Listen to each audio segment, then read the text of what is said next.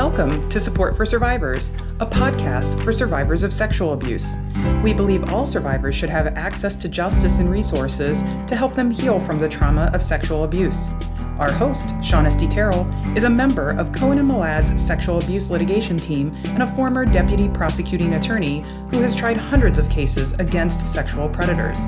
Join us as we talk with survivors and various community members who are taking action to normalize the conversation around sexual abuse in the pursuit of justice and healing.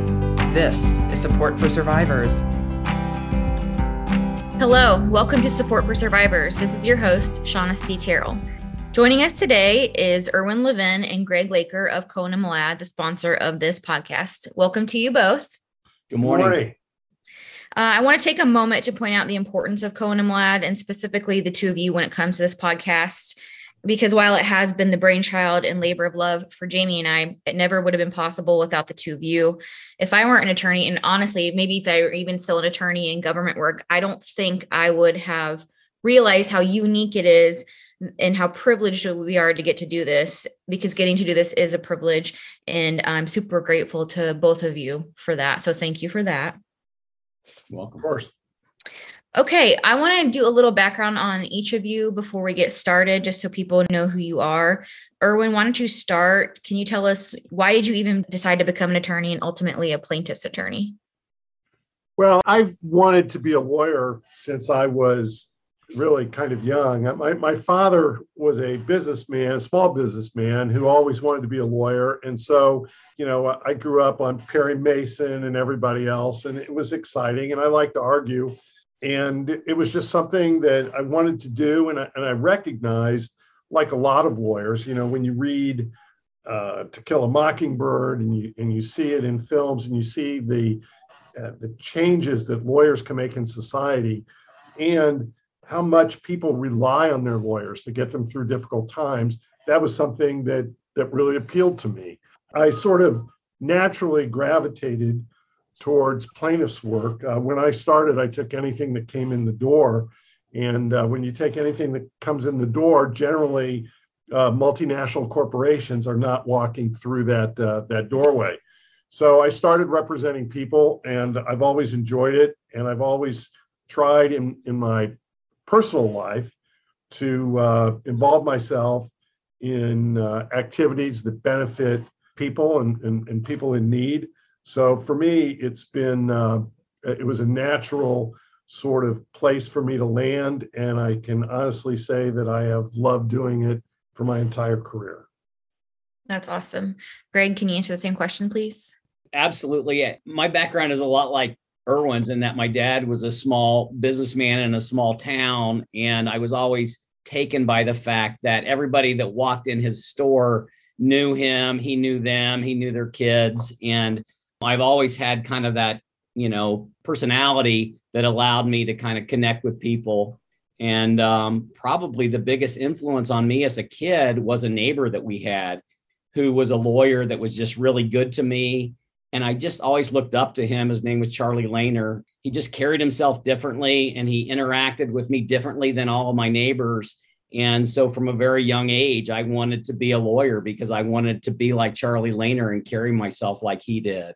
And, I was blessed when I was a young lawyer to hook up with Irwin, and he and I started doing, like he said, everything that walked in the door, from real estate cases to criminal cases to custody cases to really anything. Anybody that had $100 in their pocket had a lawyer between Irwin and I when we first started. And we quickly morphed into doing kind of a custody practice and a lot of cases that involving kids, which ultimately led me to where we are today with a plaintiff's practice that deals with a lot of kids. And then now a practice that includes the sexual assault of minors. So that's kind of my backstory. You guys have actually been practicing together, the better part of 30 to 35 years, something like that? Sorry, I'm not trying to age you. But that's true. Yes, that's how long we've been practicing together. We'll leave it at that. But no, I mean, that honestly, an accomplishment in and of itself, like what you guys have taken this firm and done with it is amazing. Let's talk then a little bit more about the sexual abuse cases. because this work is certainly uniquely difficult, and it comes with unique obstacles and pitfalls that simply don't exist in other types of cases.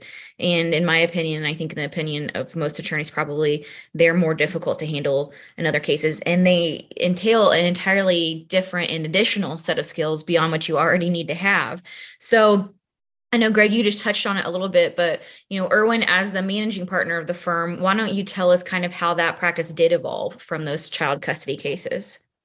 Sure. So I worked my way through law school as a bailiff in the Marion County Circuit Court here in Indianapolis. And in being a bailiff, I saw probably 1,000 different divorce cases and custody cases. And then I became the commissioner of that court for 1 year. Before going into private practice. I was the judge on a lot of custody cases. So when I got into private practice and when Greg joined us, it was natural that we would be able to do those kind of cases and be able to do them very well. There are a lot of lawyers, just like in the sexual assault arena, who think that they can do them, that, if it walks through your door, how hard can it be? Well, to be a good custody lawyer is really hard, because you have to have a certain kind of sensitivity towards the issues, but not only that, towards the people, because these people are going through the legal equivalent of a heart attack and can be the worst point of their lives. And you have to be sensitive to that. But at the same time, you have to accomplish something, and you have to be sensitive because, at least in Greg and my practice, we never went to trial on a case where we didn't really feel that it was in the child's best interest to be with our client. And if we couldn't do that, we just referred the case out. So as a result of that, we were highly successful at it, and we developed the kind of sensitivity that brought people to us in that situation. But not just that, we worked really, really hard on them. We treated it just like complex litigation. I mean, we did depositions, we did investigations, we did everything that needed to be done. And so then, of course, we sort of transitioned as time went on to doing lots of other cases. And Greg can probably speak better to the evolution than I can. So I'll just let Greg talk about that. Thanks, Irwin. Well, Irwin's right. I mean, what we learned doing custody cases is that there is this immense amount of emotion going on within the family. And ultimately, we were not just attorneys, but, counselors and friends and support people for our client. And we heard from them all hours of the day, and that was part of the practice. And as a result of that custody practice, where really, Irwin's right, we turned down lots of cases that if we didn't feel that those kids were better off with our client, we'd send them to somebody else. But because we were so kid focused in our custody practice, that morphed into a personal injury practice where early in my career, I was representing lots of families who had kids that were either tragically killed or hurt very badly. And as a result of doing those cases at a very early age in my practice, we started doing sexual assault cases. And one of the first cases I did when I was a young lawyer involved a young girl that had some challenges and was in a group home where she was raped by another fellow student in that group home. And all of the emotion that you would see in a custody case was in that case, with what the family went through and the struggles in dealing with the school and getting her child moved out of that school was there. And so I quickly learned that there was a real need for lawyers that would take those cases. And over time, what I learned was there was a lot of lawyers that did those cases that really didn't do them very well because they didn't have that connection to the family and to the kids that we certainly had in our practice. And so, as our practice grew and as we did more and more of those cases, we saw a real need for lawyers that could handle the worst of the worst when it comes to sexual abuse cases. And that's what led to this practice group. I'm glad that you touched on that a little bit more, because you guys are kind of being modest about it a little bit, because it's like, we were doing this and then we see this issue and it just morphed that way. But it's not quite that simple, because just as you touched on now, it's really hard. And unfortunately, even today, we're still seeing a lot of lawyers doing these cases who frankly shouldn't be doing them. As we talked about, there's a whole different set of skills that you need to have. And one thing, again, that sets Cohen Malad apart is the fact that we do have those skills, and you, in fact, make sure that every single staff member, whether it be an attorney or support staff member who's going to come in contact with a survivor of sexual abuse, has had very specific training. Can you touch on that a bit? Yeah, I'd be happy to. So you're right, Shaunestte. And one thing that I learned fairly early on with these cases is that the way sometimes my co-counsel and other times the defense counsel handled these cases, and the question that they asked of the parents and the kids in depositions, and just their attitude toward somebody that has been through this horrific experience, literally would make the hair on your neck stand out. It was just horrific. And very early on in our practice, when we made the decision to do this, I made the decision that everybody that worked on these cases was going to be trauma informed. And what that entails is literally hours of training by mental health professionals and social workers that deal with sexual abuse victims every day. And they come in and talk about the neurobiology of what trauma, sexual trauma, does to the brain and how that affects the person. And more importantly, how it is a lifelong process, that there are going to be dozens and dozens of triggers throughout our clients and our clients' families' life that are going to trigger these horrible memories of what happened to them. And so I wanted to make sure that not just every attorney that works on these cases, but every paralegal in our office, everybody that touches these cases for our practice group will have been through trauma-informed training. And that's been a really big part of a focus of mine and for the firm. And I just want to make sure that the last thing I want to do when they come to Cohen Malad and see us as attorneys is re-traumatize our clients. And we work very hard not to do that. And I think that they'll find maybe a level of understanding and empathy that they don't get at other firms. I think that's definitely true. We've experienced it several times now where folks have come to us and they've talked to another attorney, and it's cringeworthy, the things that we hear that they've said to them. But beyond that, what's interesting, I think, about the trauma-informed training is not only is it crucial and helpful in talking to clients, but even talking to opposing counsel, because they don't get it either. They don't have any idea. And so we're having to educate those folks. And I think it's leading to better results for our clients as well. Yeah, I would agree with that. So this question is for either or both of you. What do you think is important for survivors to know about civil lawsuits and working with an attorney? Irwin, you want to start and then I'll jump in? Well, I'll let you talk about the specifics. I want to sort of bridge the last question and this question. And what it comes down to is having trust between the lawyer and the client. And the training is one way that you have that trust. What I want people to know about civil lawsuits in general, not just any specific genre of case, is that the civil system is slow. The civil system is something that you can't just turn on and off with a switch. And that's why we think we're particularly good at having our clients trust us, so that when we tell them, no, your case is going about as quickly as it can, they trust us and they believe in that. When we talk about strategy or what we're going to do, it requires a lot of trust.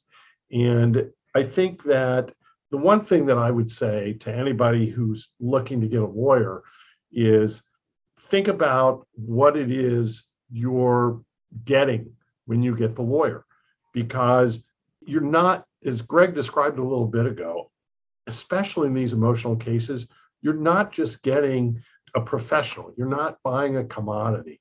And you need to be able to be patient and to have the relationship with your lawyer that is comforting to you.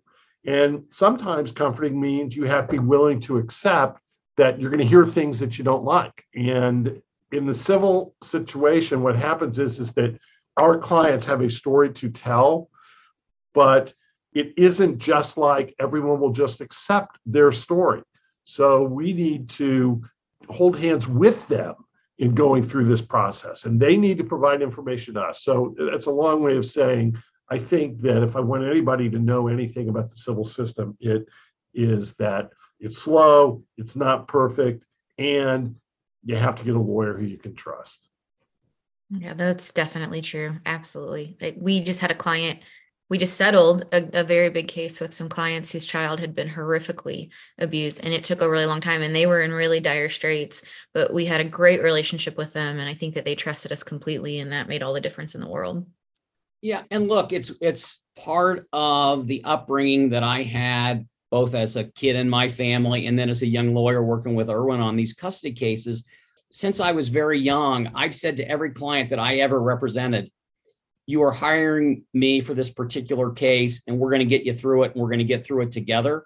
But once you hire me, you have a lawyer for life. And I mean that with all my clients. And I really, I've made my career and Irwin his without advertising for cases, because we generally have clients that love us, respect us, and thankfully refer us other clients. And that is really how we've built our practice here at Cohen Malad. So that's just so true. And that's so important to have that relationship with your clients. Shaunestte, one thing that kind of sets Cohen Malad apart in what we do, and I think this is really important to add to that, to your question, is many of our clients get to us early in the process when the matter has been referred to a prosecutor, and the prosecutor and the detective is just beginning to do an investigation and look at the process of bringing criminal charges against the perpetrator.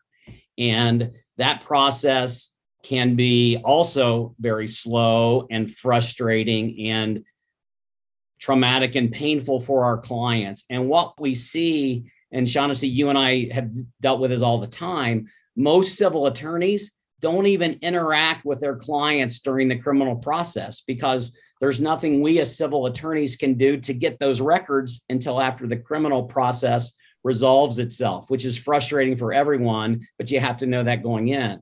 But what separates Cohen Malad from other firms is we involve ourselves in the criminal process. We're talking to our clients regularly during the criminal process. We're preparing our clients for their deposition in the criminal case. We're talking to the prosecutor. We're sharing information that we've gathered in our investigation with the prosecutor in hopes that they get a conviction of the perpetrator. And we know for a fact other firms don't generally do that. And I think that's one thing that sets us apart from other firms that do this kind of work. So once our clients hire us, very early in the process, we make not just the civil case easier for the client, but also the criminal process. And I think that is really a reason to encourage clients. You want to get Cohen Malad as your lawyers early so we can help you through both the criminal process and the civil process. That's actually is a really important point. And I'll make a confession right now. When I was a prosecutor, if I got a call from a civil attorney, I'm like, okay, thanks, delete. I'm like, I'm not dealing with that. And, as you guys know, even when I first was coming to the firm, I was like, well, I don't know about any of that. And then seriously, this is an honest to God truth, only in researching the firm and realizing exactly what you guys do, I was like, oh, that's pretty cool. Like, they're doing awesome stuff. And now I think that we've done a really good job of having these relationships with the prosecutors across the state. And they know if they hear it's us, they're like, okay, we don't have to worry about it. We don't have to worry about them coming in and doing something dumb and messing up this prosecution for us. Whereas, unfortunately, we have seen multiple cases where some civil attorneys did do that because they don't have any idea what goes into the criminal process. And we do, fortunately. So I think that's a really important point. And not to toot your own horn, Shaunestte, but you're a big part of that. Obviously, the fact that you worked in the prosecuting system for so long and you've got relationships with prosecutors all over the state, your calls might get returned a little quicker and a little more readily than if another lawyer that never prosecuted a case in their life tries to call them up and talk to a prosecutor about a case. So you're a big part of that, and a reason for this, the success that we're able to have working with prosecutors on the criminal side of cases. Well, we will just chalk that up to a miracle that they have known me and had conversations for me, and they're still answering the phone. Next question, and we're about done here. Let's start with you, Irwin. Can you share with us the case or cases that you're most proud of and why? Well, there are a lot of cases where I've represented individuals that I'm really proud of because we've made a difference in their lives. But to answer your question specifically, back in the 1990s, I was involved in two sort of cases that were related to each other. In 1995, Cohen Malad, among other law firms and other researchers, got access to World War II documents. And that's because the war ended in 1945 and they were classified for 50 years. So in 1995, we learned about the efforts of the Swiss banks with regard to Holocaust victims. And what happened is that you had a lot of victims who went to concentration camps who had put their money, hopefully for safekeeping, in Swiss banks. And essentially, when they didn't come back, the Swiss banks stole the money. So a case was brought in federal court in Brooklyn.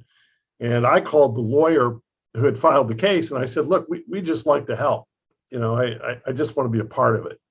And eventually the judge appointed 10 people to run the litigation, and I was one of them. So our partner, Richard Shevitz, and I devoted several years on that case, and just story after story after story about people going to the Swiss banks and the Swiss banks doing everything they can not to give them the money or recognize them, asking, for example, for death certificates of their parents from, Auschwitz concentration camp. I mean, just impossible stories that you can't believe. Well, that case finally settled for over $1 billion. And although that sounds like a lot of money, it was really just rough justice for those people because the amounts of money that were taken were just immense. So as a tangent to that, we were involved in a case against German industry.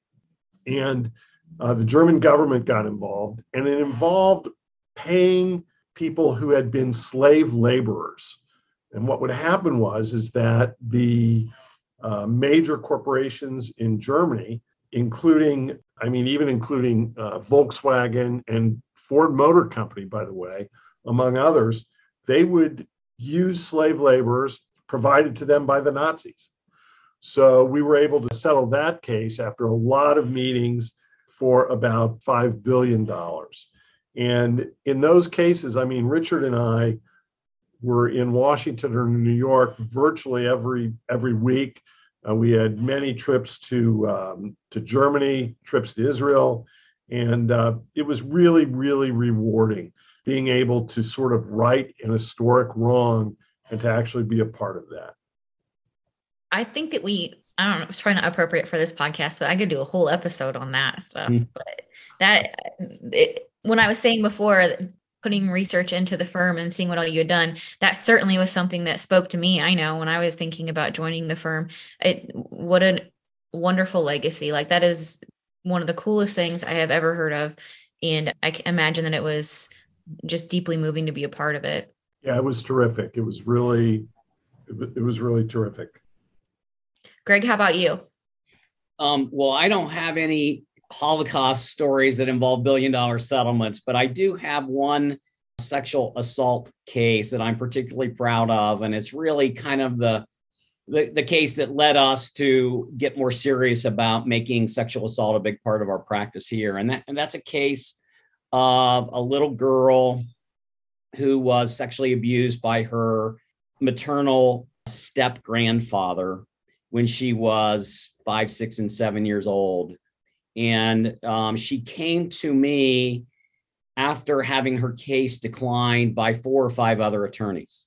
And, you might ask, why would attorneys decline a case like that? It's because, they got to find a person that they can sue that might have money to pay them. And in this case, where a family member gets abused by a step grandfather, there's not readily a pot of money from which you can collect.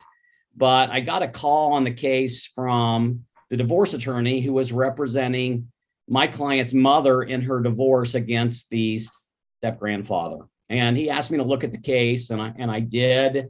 And I just decided to take a flyer on it. And we started representing this family. And you can imagine the emotion involved when my client's daughter and mother were part of this mess. And then the step grandfather was being prosecuted and ultimately pled guilty to abusing this girl over the course of years. We did a bunch of work on the case. We talked to a bunch of people. And what we learned was that most of the abuse occurred at the maternal grandmother's home when she and her husband were homeschooling this little girl.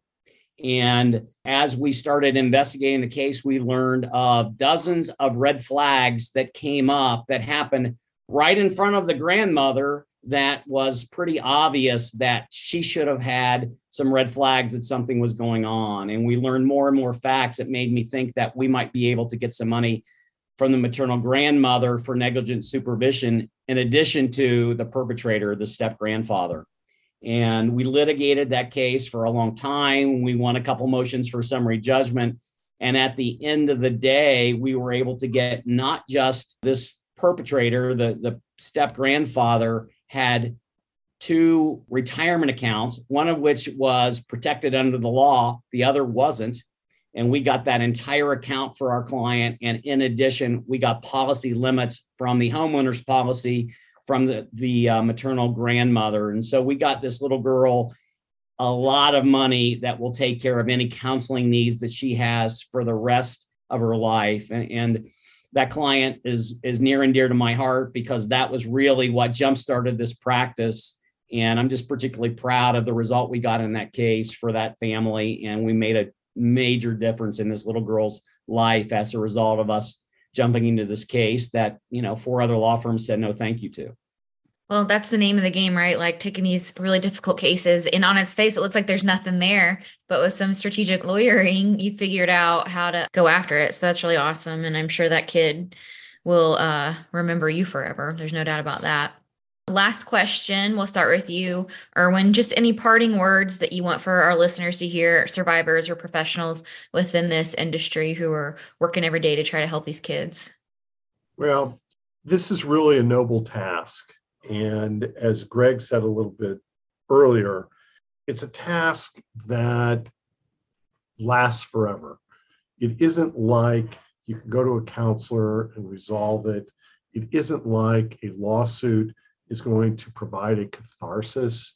What we provide people in a sensitive, caring, and professional way is one portion of their life's journey.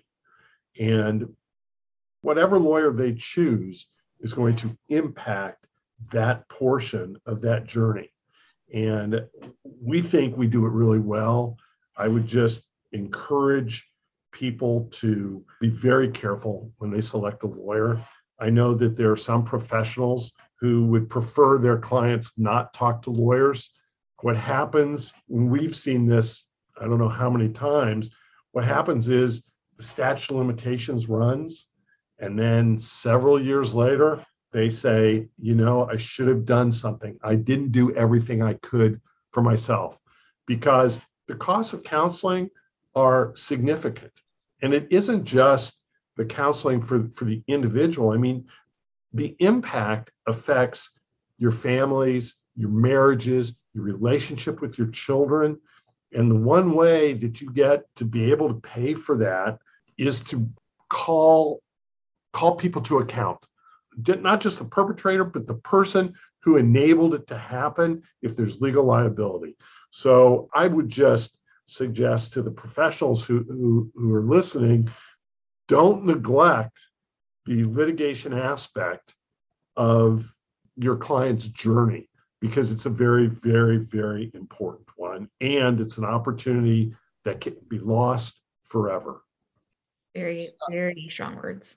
So well said, Irwin. I can just add to that a little bit. And that is, we talk to clients all the time that because it's so hard to come forward and share your story with strangers, they don't report until they're in their 40s and 50s. And by then in Indiana, the statute of limitations is long gone. And Shaunestte and I know well, we could do a separate podcast just on the statute of limitations issues in Indiana. And we obviously work every day to try to do something about that. But the struggles that our clients have when they learn that their minor has been abused by a teacher, by a doctor, by a mental health professional, in a group home. We see these stories all the time, and our clients struggle with coming forward, and it's going to be hard. And gosh, the criminal matter has been so hard on our family, and I just don't know if I want to do anything civilly.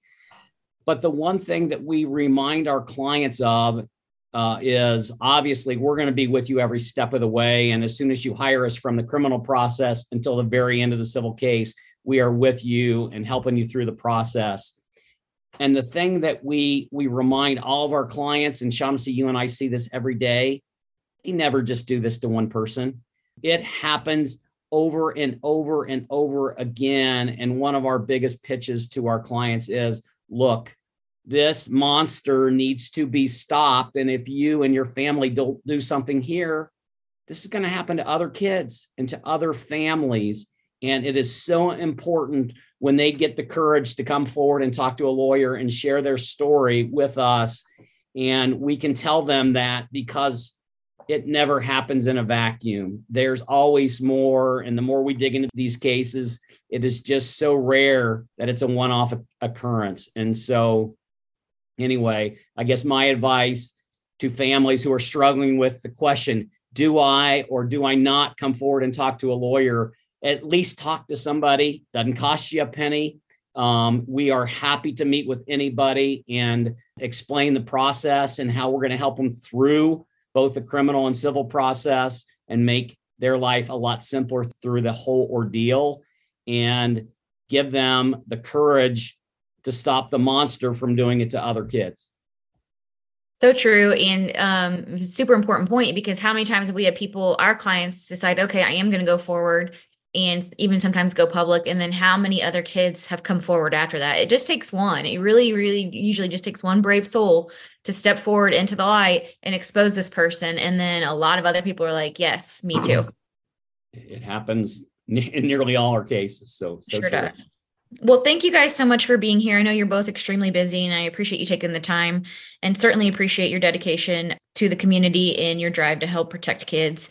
I'm absolutely proud to call you colleagues and to be a part of this work with you. I truly believe that the podcast is helping people, and we simply couldn't have done that without you. So thank you very much for allowing Jamie and I to do this.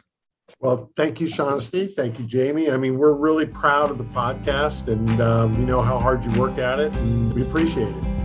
And thank you to our listeners. Please continue to tune in and share this podcast with others. Please submit any questions or requests for guests at supportforsurvivors.com. Thank you for listening, and we will see you next time.